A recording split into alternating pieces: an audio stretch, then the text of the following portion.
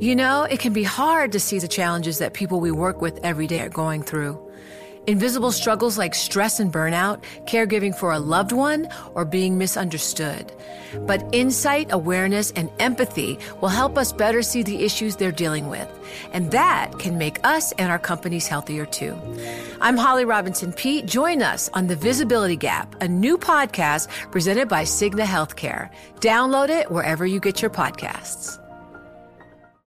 Collaborate for a greener future at the Bloomberg Green Festival, a groundbreaking celebration of the thinkers, doers, and innovators leading the way. From design and culture to technology, science, and entertainment. Hear from inspirational speakers and immerse yourself in climate solutions. July 10th through 13th in Seattle. Title sponsor, Amazon. Official airline, Alaska Airlines. Get 20% off using promo code radio20 at bloomberglive.com/greenfestival. Well, now it's time for our daily Bloomberg Law Brief, exploring legal issues in the news. And today, Bloomberg Law host June Grasso discusses a Supreme Court decision in Star Athletica v. Varsity Brands, which will have major ramifications for copyright law in America. She speaks with Craig Whitney, a partner at Frankfurt, Kernet, Klein & Seltz. Craig, the majority opinion was written by Justice Clarence Thomas. Explain his reasoning, please.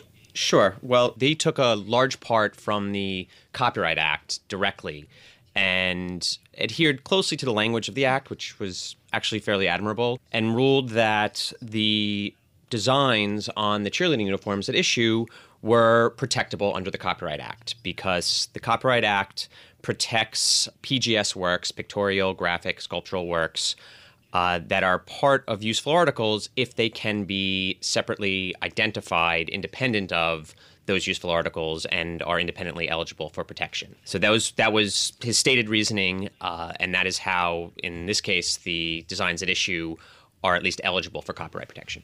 So Justice Stephen Breyer was joined by Justice Anthony Kennedy, and he couldn't seem to get past the fact that Varsity registered pictures of uniforms, not the designs on them. Tell us a little bit about his dissent.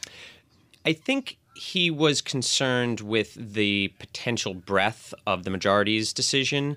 The majority held, as I mentioned, that these designs were eligible for protection, and Justice Breyer looked at the underlying copyright registrations, which are pictures of designs on cheerleading uniforms, and thought, well, then really anything could, in theory, be eligible for protection if you just take a picture of it and register at the Copyright Office. How important is this decision to the fashion industry? I think it's pretty important for two reasons. The main reason is that I think there was a perception in the industry that there was limited protection for fashion designs. And I don't know that that was an accurate perception or not, but I think it was a prevailing view of a lot of designers and, frankly, a lot of companies that operate on the basis of being able to take other designs and repackage them. That's Craig Whitney, a partner at Frankfurt, Kernet, Klein & Seltz, speaking with Bloomberg Law host June Grasso.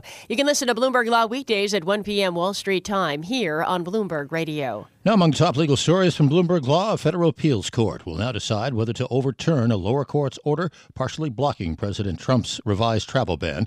Government lawyers argued the executive order affecting 6 mostly Muslim nations is not religious discrimination because it applies to all citizens from those countries.